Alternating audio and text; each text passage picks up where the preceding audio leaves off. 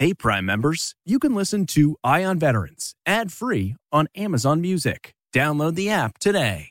This spring, if you'd rather spend time enjoying your lawn instead of trying to keep it alive, there's good news. True Green is the easiest and most affordable way to get a beautiful lawn. All you have to do is water and mow, and they'll do the rest. Weed control, fertilization, aeration, and even some things you might not even think of. They'll do all of it, while you can do literally anything else. With True Green, you can have your lawn looking as good as a putting green. That's not hyperbole. True Green is the official lawn care treatment provider of the PGA Tour. True Green offers a satisfaction guarantee, and they have a verified best price promise, which guarantees you the lowest price with no compromise on quality. You do you. Let True Green do your lawn care. Visit truegreen.com to get the best lawn at the best price with the best people guaranteed. The Angie's List you know and trust is now Angie, and we're so much more than just a list. We still connect you with top local pros and show you ratings and reviews, but now we also let you compare upfront prices on hundreds of projects and book a service instantly. We can even handle the rest of your project from start to finish. So remember, Angie's List is now Angie, and we're here to get your job done right. Get started at Angie.com. That's ANGI, or download the app today. This is Eye on Veterans Weekend, a roundup of the week's most important stories affecting those who served. Presented by University of Maryland Global Campus. There are nearly 20 million military veterans in the U.S. Each week, we focus on their stories. Powered by ConnectingVets.com. This is CBS Eye on Veterans. Eye on Veterans. Welcome to another edition of CBS Eye on Veterans. I'm Navy veteran Phil Briggs. Now, our first guest on Eye on Veterans has had millions of eyes on his video, where he can be seen standing at a protest in Portland, Oregon, completely still and utterly passive, while federal law enforcement authorities in full riot gear beat him with batons and sprayed him with pepper spray. He's a Navy veteran, he attended the Naval Academy, and represented the midshipmen on the wrestling mat, which means we have two things in common: a love for the U.S. Navy and high school wrestling. Chris David, thank you for joining me on CBS Eye on Veterans. It's an honor to be here.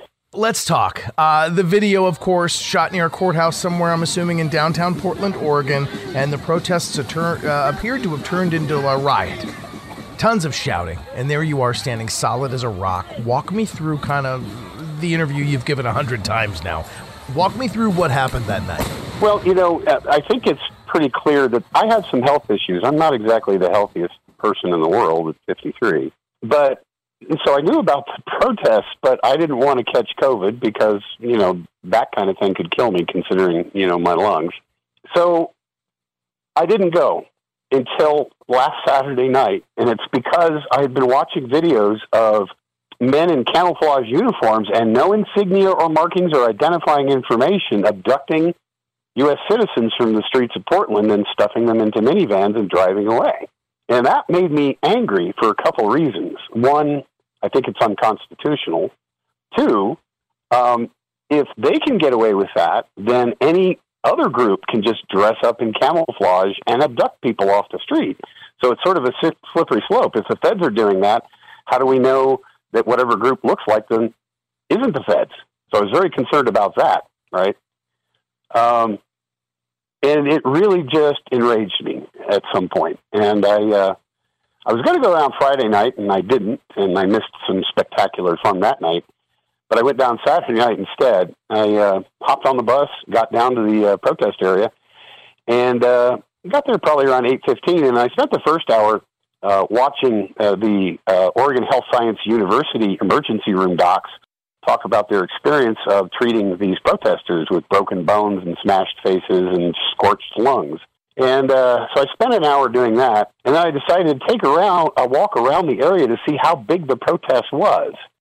Because the way it had been portrayed in the media, the whole town was aflame.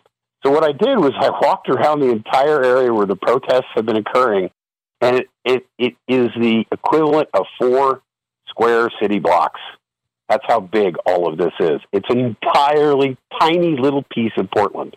I was stunned to realize, because I hadn't been down since the protests began, But when I walked around the area, it's confined to 4 square city blocks. That's the only part of Portland that's being affected by any of this.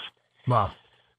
Now, what was going on that you saw, though? Because, I mean, what we see on the television, what we see on the network news, graffiti, I see protesters running in all directions. Yeah. Things have been smashed. Things are boarded up, and it appears to be, a damn riot. It's one building, basically. Literally one building that's boarded up, and it's the federal courthouse. And so before they started putting in these giant interlinked fences, they got a lot of graffiti, right? And so all of the graffiti that you see on the building was done a long time ago.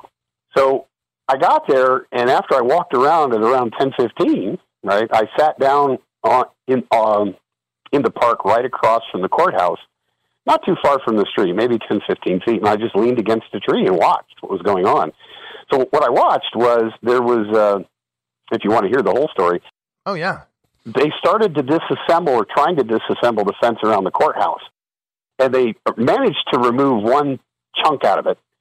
And then an African-American man who is a Marine veteran with an American flag was standing in the middle of that, exhorting them not to do this. Please don't go in there. This is counterproductive, right? And so he was exhorting them, and he managed to stop them from going in just by, exhorting them right in that little open section. But then the guys who wanted to get in, they managed to open up another section, and so the other guy gave up because they got in. They eventually disassembled all of the fencing and piled it up against the courthouse entrances, which are now completely boarded up with plywood. And so they did all of that, and there were a few people here and there. And it really got boring after that. After they disassembled the fencing, which was a small number of people who did this, by the way, most of the rest of the protesting was completely in the street, off of federal property. And it got to about 10:45, and I was just getting bored because I'd only come down there because I wanted to ask the federal officers. And in this case, it turns out we think it's the U.S. Marshals, but we can't be 100% sure. So at about 10:45, I was thinking about going home, and then all of a sudden, about 8 to 10 to 12 U.S. Marshals came barreling out of the building and plow into the protesters in the intersection and start knocking them down and hitting them with clubs and tear gassing them, or pepper spraying them. So what happened was, when I saw that, I walked out of the park and into the street and stood right by the federal building where you see me in the video, and I'm standing about 3 or 4 feet from the curb. I'm not on federal property. I'm just standing there waiting for them to come up and close enough for me to ask a question. And the irony behind all of that is there was another Naval Academy grad from class of 2001 who was standing right next to me. We didn't know anything about each other, and he was yelling the same question. He was yelling, "I'm a vet. Why are you not following your oath to the Constitution?" Which is exactly what I was yelling at the same time. And they said nothing back. They did not respond at all. They looked very amped up. I was hoping that wearing all my Navy gear, there was maybe a few veterans in that group, so it would give them pause, and maybe we could talk, and I could ask my question. They were not interested in that at all. I was standing there pretty much mostly alone for a little while, and then all of the U.S. Marshals started to surround me, and that's when we started asking the question, why are you not following your oath to the Constitution? They said nothing, and then one of them pointed his weapon briefly at my chest. He was standing about 3 feet away. I don't know what type of weapon it was. It was a semi-automatic weapon. And then he lowered it, and then another U.S. Marshal barreled into me and knocked me back a couple feet. Right. And that's where we can see that on the video, yeah. Right. And then I plant myself, and I relax myself because I know they're going to beat me, and it hurts a lot less if you're relaxed. And that's what they did. They beat me. Yeah. The guy on my left hit me 3 times with his baton, and then I got blasted square in the face with pepper spray. And then I started to turn to my right, and there was another guy with a baton there, and he broke my hand with a baton swing, and they blasted me in the face with pepper spray again. Another guy hit me with pepper spray, a different person. And as I turn all the way around, and I'm starting to walk off, and that guy who broke my hand, he gives me a really good whack on the back with his baton as I'm walking away. Of course, when I gave them a rather rude gesture and then walked through the park. As I turned around to walk through the park, I walked through this giant cloud of tear gas, and I was completely disoriented. I took 2 shots of pepper spray to my face, and I'm walking through tear gas. I got really disoriented. I walked to this far corner of the park and just sort of collapsed on a park bench. And then this young street medic came up and asked me if I needed help. And I just said, they beat me with batons, they broke my hand, and they sprayed pepper spray in my face. And at that point, the street medic then tried to evacuate me and treat me, but then that area got overrun. So we had to pull further down the street, and we continued with my treatment. And then the street medic evacuated me to a parking garage where they were able to transport me out of the area and find an ambulance. At which point I was transported to the VA hospital, which is rather interesting because that's where I work. Wow. Now we're going to take a short break, but when we come back, we'll have more with Navy veteran Chris David, including why did he think it was a good idea to go there in the first place, and the things he thinks all Americans should do to support the Black Lives Matter movement.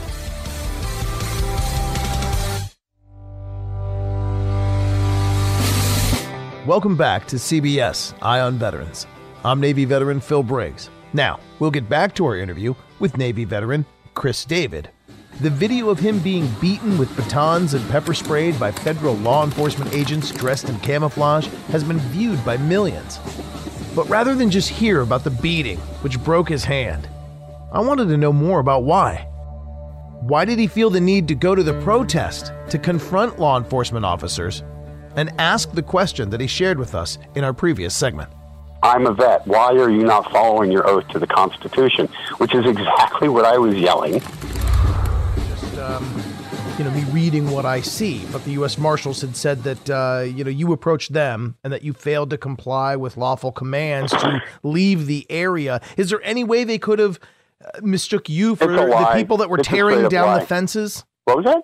Is there any way they could have mistaken you for being some of the people that were tearing down the fences and that were trying to... Considering I'm wearing a Naval Academy sweatshirt and a Navy wrestling hat and a backpack full, covered with Navy patches, and I'm 53 years old. Does that sound like the kind of guy that was tearing down the fences? I think it was pretty obvious that I wasn't. Did it seem as though that would be the ideal place to have that conversation? No, anybody needs to get beat. There was no other place where I was going to be able to go and try to talk to these federal officers. There was no other place. And I didn't want to call and say, hey, what's going on, and get some PAO flunky telling me something that's BS. I actually wanted to talk to the guys in the line and see if they would pause just a little bit for a veteran so I could ask them this question. So, yeah, I wanted to talk to these U.S. Marshals that were beating people up face to face. And the only opportunity I would have had was to go down there and do it. Is there any part of you that maybe regrets or thinks like, hey, maybe these guys were just, they were in the moment. There were people around you that were doing some violent things. Yes. So isn't it plausible that they just didn't have the time to sit down with you and have, a fair conversation? Maybe they had no intention of a fair conversation. They came right out of the building and indiscriminately attacked people. It was completely indiscriminate. Plus, there was no tactical cohesion to anything they were doing. They were in camis with no marking, without any insignia or identifying information. They're all carrying semi-automatic weapons, pepper spray, and nightsticks, and big batons.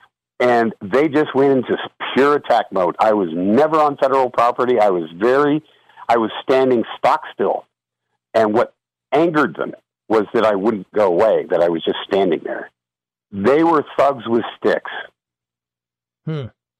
I've heard you quoted in another interview where you said that you felt as though their presence there, the very presence of the federal law enforcement people, was there to precipitate violence, protests, and chaos in order to achieve a certain type of optic that appeals to a segment of the population. So are you putting the onus on all this, 50 some days of protest and all the things that have gone on now with the law enforcement's reaction, are you putting that all on law enforcement, saying that they are just there to create the violence? What the feds are doing every night is attacking aggressively. I don't know if you saw the video from last night, but there was a wall of moms all interlinked around the federal building. They were not on federal property. The U.S. Marshals tear gassed them, pepper sprayed them, and clubbed them with batons. These are moms. They beat them. They'll beat down women. They'll beat down moms. They don't care. They saw me as a target completely. I was not a human being to them at all. And if somebody's going to whack you on the back with a baton as you're walking away, that's not tactics. That's retribution. What about those that say, look, there's already violence going on down there. There's already protests. There's already anger. There's already friction in the streets. They're ripping down fences. I mean, what about those that just say, look, moms, stay home? I mean, I don't want my mom going down there. You know, I don't want you getting hurt as my fellow veteran by just standing in the street like that. Why didn't you just go home? Because that's where it's the most important to go if you're going to make a stand. It's easy to make a stand when it's comfortable. Where it matters, where it counts, is where it's risky. Let's get to that, because this is where a lot of the major networks cut you off or they end the interview. You know, they get the hot soundbite about the violence. They get the hot soundbite about the protests and you were beat on, and boom, thank you for your time. You always end the interviews with saying, look, you don't want it to be about this video. You don't want it to be about you. You want it to be about the original reason that the protests got started. And that is why you think it's important to go make a stand. My question to you is, after we make stands, after the cardboard has been held up, after the chants have been chanted, after the violence has happened and the graffiti's been put down, what do you feel as an American? And with respect to your veteran status, what do you feel as a veteran should be done? Where is this first step we can take? Because at some point in time, Chris, we got to stop just holding up signs. We have no control over what the feds do at all. The only thing we have control over is what we do, which is, if the feds are going to behave that way, then every night there's just going to be more and more people there. But is there something we could do to help racial justice? That's what I'm saying. What do you think is a good first step in America to do something about racial inequality, the essence of the Black Lives Matter movement? It has to be legislation. We have systemic racism across this country in police departments everywhere. And it's a chronic problem, and it pops up everywhere. There's no place, probably very few places, that can claim that they don't have this problem. We have systemic racism in our policing in this country. We need legislation. We need commitment from the Department of Justice for oversight of these police departments, which we don't have anymore. This administration eliminated essentially the oversight of police departments. So there are a lot of things that we can do with the Department of Justice. There's a lot of things we can do with legislation, I think, that would address this issue. That's the only thing we can do. That's the only step we can take that will be meaningful, other than protesting and raising the visibility of the issue. We have to keep saying Black Lives Matter. This is about discrimination against people of color. Is that something done by the federal government, or is that third party? DOJ has been doing that for years, up until this administration. You know, DOJ negotiates consent decrees with, well, they used to negotiate consent decrees with police departments all the time that needed some kind of corrective action. That was a function that existed within the Department of Justice until 3.5 years ago. Yeah, but I mean, this problem's way older than 3.5 years. I mean, we had racial injustice, in the previous administration. We had this going back for decades. We did, but I don't think we had the political will to truly address it until the murder of George Floyd. That galvanized and made the Black Lives Matter movement mainstream. Portland is a very white city, by the way, and the vast, vast majority of the BLM protesters are white. Not going to argue that. Not going to argue that at all. Yeah, you can see that in the videos. But what I really want to hear from you is, like, what do you think we should be doing? I get it. Legislation, government, laws. I mean, none of that I can do. I mean, I can't pull any of that off. What can we do to fight racial injustice other than holding up signs, yelling, and spray painting buildings? Keep your camera phones out. Document what the police are doing. That's the best way to deal with this for now. You see something you think is wrong with an interaction with a law enforcement officer, film it. That's my recommendation. And as someone that has experienced this, is it within you to see that there are sometimes situations where law enforcement needs help because they are trying to do the right thing? Yes, we assume that most of the time law enforcement officers are doing the right thing, right? We hope they are, but I don't want to get into this, both-siderism kind of thing, because obviously police officers need support, but they also need to be retrained.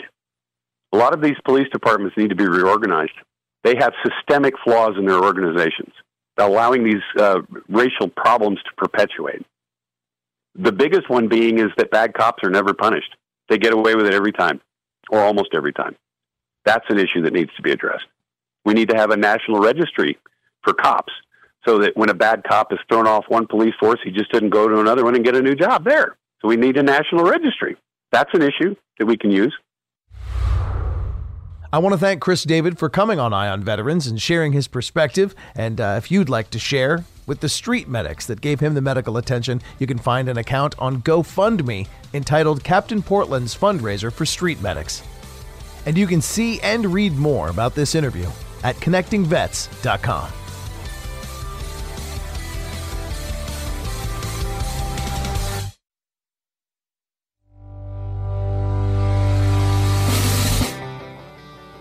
Welcome back to CBS Eye on Veterans. I'm your host, Navy veteran Phil Briggs. And our next guest is a fascinating study in what you can do when you put your mind to it, and necessity being the mother of all inventions.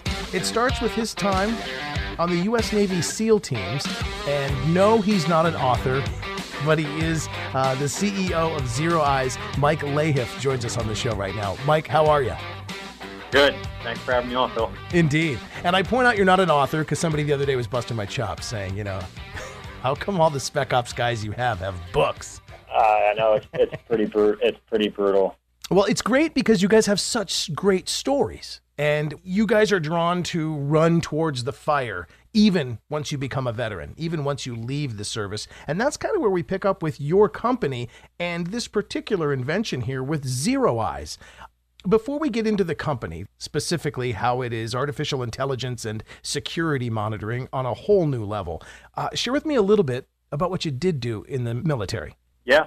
Shortly after 9/11, I was in college at the time, but I wasn't going anywhere pretty quickly. And I grew up playing in the woods.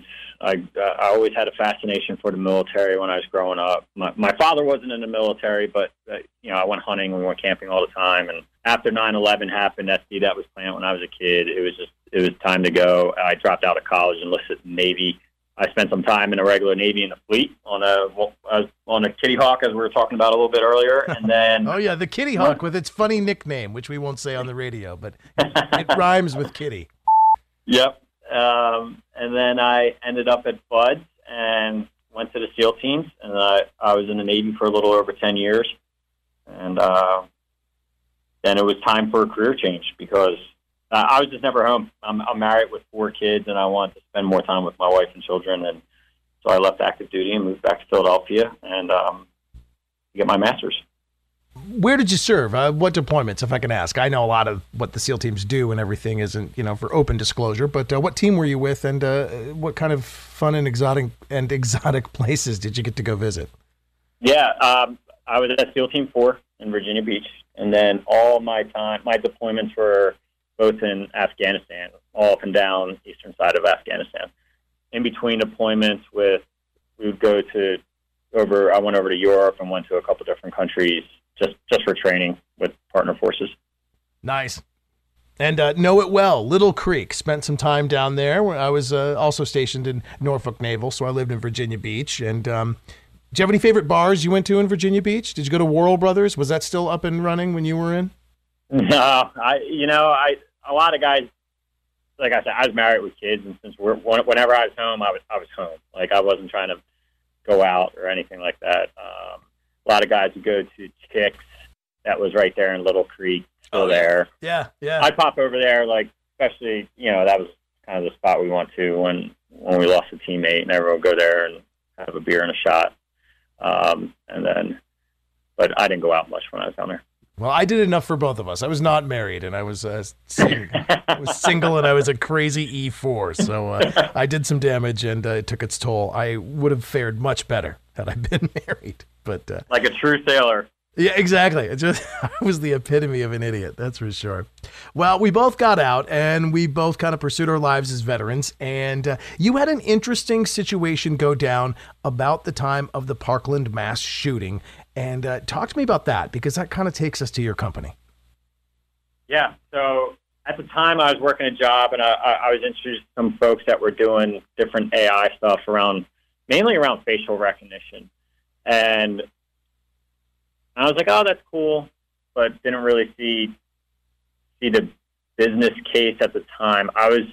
Me and a couple of the other co-founders would get around over a drink or just coffee and just talk about different businesses that we could do, but we always kept coming back to the active shooter. Like, we wanted to do something and solve something where we had passion behind it. And the active shooter thing, it's just every time it shows up on the news, it makes my stomach turn. Parkland happened, and they started doing lockdown drills, active shooter drills. It's pretty common in schools now, which is very disturbing. It's just the time we live in. And then my daughter came home the one day and was pretty upset about it. And it kind of fast forward a couple days, I'm at her school for lacrosse practice, and I'm looking around, there's cameras everywhere. And you see a security guard walking around. Like, what are the cameras for? Who's looking at them? Well, no one's looking at them. They're only there for after the fact. And it was I was like, wait a second. If people can use cameras for facial recognition and this other object recognition, let's use it to detect weapons and send alerts to police to help decrease response times, increase situational awareness.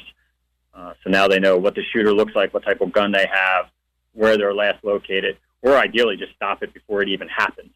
And so Zero Eyes was born.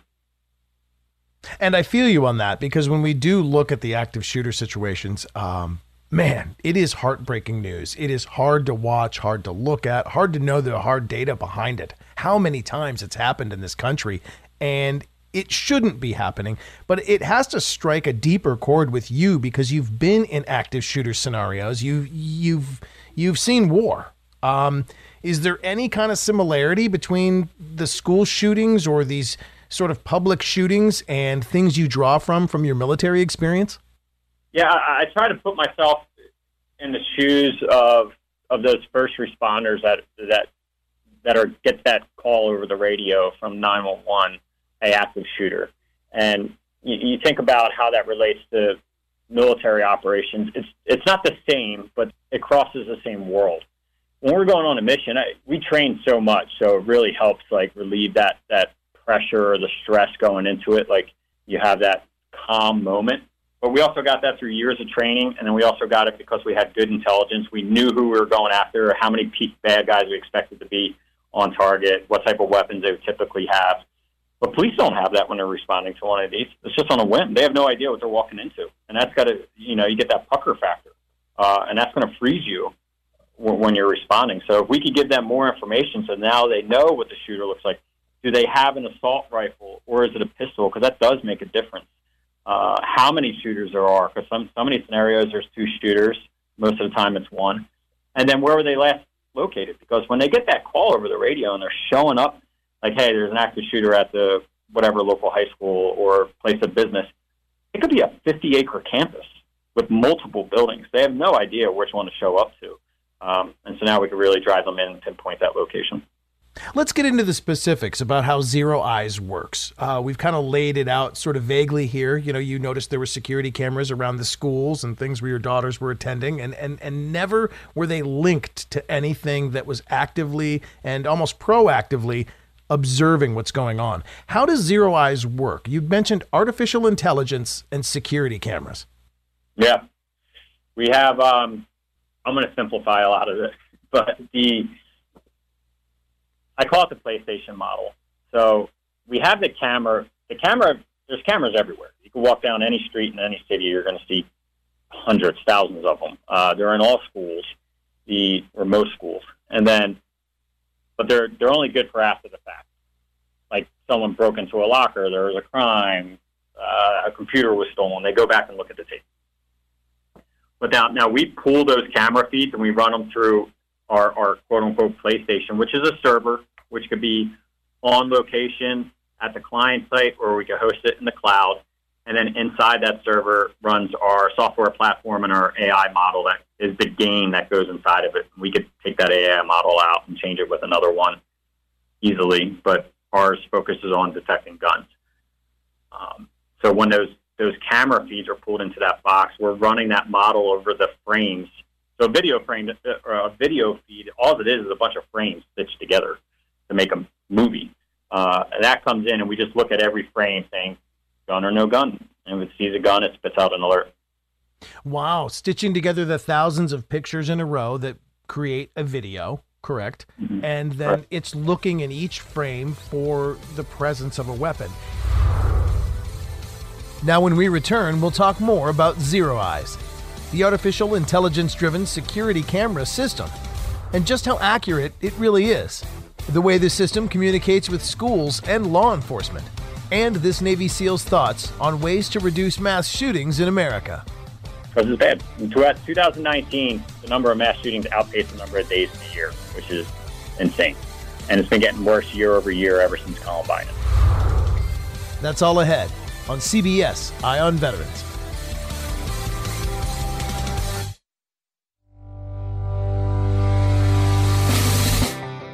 Welcome back to CBS Eye on Veterans. I'm Navy veteran Phil Briggs, and we'll continue talking with another Navy veteran, Mike Lahiff, a former Navy SEAL and now CEO of a company called Zero Eyes. And it's dedicated to combining artificial intelligence with security camera video in order to recognize weapons. It's a combination that should give us all hope in a world where mass shootings are becoming more and more common. Can it find them? Say if a kid is showing another kid his squirt gun in a backpack, does it, and there's a camera in that hallway, will it immediately register and then notify someone that there's the potential for a weapon in hallway 6, the east wing of, XYZ junior high? Yeah, it depends on multiple variables. The way we always sum it up to folks here at Zero Eyes is, if a human was sitting down looking at that camera feed on a screen and they could see the weapon and say, yes, that's a gun, then our computer vision model will also detect it in its simplest form. So we do not pick up concealed weapons. It could be partially concealed, and then people say, well, how much? 50%, 40%? And again, it depends. It depends on the type of gun. A pistol is a little bit different than a rifle because of the size of the object. Because it's boiled down to pixels, but I don't want to fall too far down the rabbit hole. No, right on. So the bigger the weapon, easier to detect. And then it comes into distance and lighting, the type of camera, how high it is, the angle, the field of view of the lens and stuff. Now, myself, I'm a parent. I have kids in school, and I can say without a doubt now that at least some of the cameras are situated in ideal locations. Every entrance has eyes on it from some sort of camera at every school. And to some degrees, even there are schools out there, and I venture to guess the majority of them have the thing where you have to kind of buzz yourself in now. You stand, you have to look at a camera, hit the button, and somebody must let you into the school. So given that, if you were to see somebody, or if the camera were to register somebody coming towards the school with a weapon in their hand, any number of these cameras would find that, and then would it immediately call a person at some central control, like an alarm system works, or would it call the school? We send alerts by our mobile app, and desktop notification. So if they have a security resource officer, or if the principal has a desktop piece up in their office, it would notify them that way. It also notifies by our app. And then we have a partnership with a company, and we have an integration to 911. So it goes right to a local PSAP if the client wants it to do it that way. Wow, amazing. So 911, desktop, mobile. So God forbid any weapon get drawn and, a shooter heads toward a school on multiple layers. This information could be dispatched. And getting back to your SEAL team experience, allow law enforcement to show up with a little bit more knowledge about what's going on site. Absolutely. And it could really change the timeline of response, which, every second matters. That's what we tell people all the time. And you'll hear that a lot in, the active shooter security space. Very cool. Where are you now with Zero Eyes? How many schools, how many states, how many activations do we have nationwide? Yeah, so we have approximately 700 cameras through customers that we're putting onto the platform. We're adding more every day. It's a mix between commercial and schools, K through 12. Right now we're in 5 schools, but we're doing quite a bit over this summer, while there isn't, obviously, with the COVID hitting, but with schools coming back online in fall, we're pretty busy this summer with installing it more. So we had 30 more schools sign up recently. And then the commercial side with corporate campuses, people are worried about disgruntled employees coming back, and just the current environment in the United States has a lot of people on edge. First it was COVID, and then a lot that's happened in the last couple of weeks. And then, gun stores, some gun stores are sold out in the United States of guns, which is crazy. And so it's been really picking up. What's your vision for the future now? What do you want Zero Eyes to do? Would you like this installed at all shopping malls? Would you like to see it? Not just because you want your business to grow, but as we look at gun control, as we look at trying to eliminate mass shootings, where does Zero Eyes play into that? And what's your vision for America for the future with respect to mass shootings? Our vision for Zero Eyes, we had some people in the United States grew up in the Cold War era, and there was nuclear fallout shelter drills. I grew up with fire alarm drills. Now our children are growing up with active shooter lockdown drills. I really see weapon detection over security cameras being federally mandated like fire alarms for building code in the next 5 years. And we want to set the industry benchmark for that. And so when people ask, what do we do about mass shootings? We want the response to be Zero Eyes. You could literally outlaw all guns today, but good luck getting them off the street. There's over 400 million guns in the United States. That's not going to happen anytime soon. So we have to find other solutions out there to hit this now. Because it's bad. In 2019, the number of mass shootings outpaced the number of days in the year, which is insane. And it's been getting worse year over year ever since Columbine in 1999. Yeah, and that's a fascinating kind of snapshot at your viewpoint there, because we have often looked at limiting gun ownership or restricting gun access as the choke point to stop mass shootings. And yours is more like open up the intelligence gathering aspect so we can stop it through technology, not through limited gun ownership. Yeah, there's not going to be a magic cure for this. It's not going to be one thing. Good security comes in layers. It ties into aspects of mental health, gun laws, good security, and just engaging with people on a human level where they're like, hey, is there something bothering you, and trying to stop something before it festers and manifests into an active shooter scenario. Very good. Where do I learn more about Zero Eyes? You can visit zeroeyes.com, go onto our website, and if you want to reach out to us, we have forms on there that you can reach out to us, and happy to chat. And that's ZeroEyes, correct? Yes, sir. Right on. Well, I wish you the best of luck with this company, and just love what you're doing to make a positive difference in the lives of everyone, and certainly focusing on schools, and anything we can do to stop mass shootings, I know, is a great step in the right direction. The company is Zero Eyes, and Mike Lahiff, founder and former U.S. Navy SEAL, man. Appreciate everything you're doing, buddy. Yeah, thank you very much. Thank you for having me on. And I want to thank all of our guests today, including Chris David, who earlier this hour shared the story behind the viral video of law enforcement officers beating him during a violent protest in Portland. You can find the full-length version of this show, as well as articles about many others, on connectingvets.com. You can also hear incredible podcasts everywhere you get podcasts by searching for titles like Vet Story, The Back Brief, and Connecting Vets.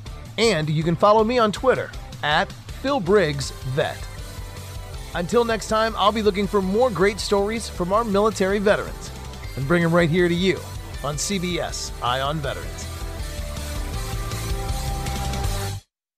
Eye on Veterans Weekend has been presented by University of Maryland Global Campus. Choose from 90-plus programs and specializations to accelerate your military or civilian career, and find out how our dedicated military and veteran advisors can help you navigate your benefits to save you time and money. University of Maryland Global Campus. Find out how we're made for you. Visit umgc.edu. Hey, Prime members, you can listen to Eye on Veterans ad-free on Amazon Music. Download the Amazon Music app today. Or you can listen ad-free with Wondery Plus in Apple Podcasts. Before you go, tell us about yourself by completing a short survey at Wondery.com/survey. The Hargan women seem to have it all. From the outside looking in, we were blessed. My mom was amazing. But as detectives would soon learn, there was a lot going on inside the Hargan household. Ashley and I have been calling my mom and the house and Helen. Okay. No one's answering.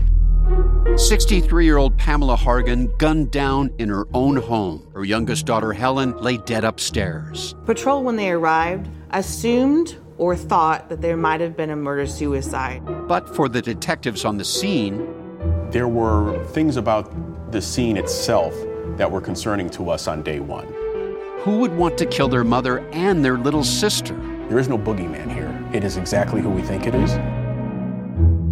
I'm Peter Van Sant from 48 Hours. This is Blood is Thicker, the Hargan Family Killings.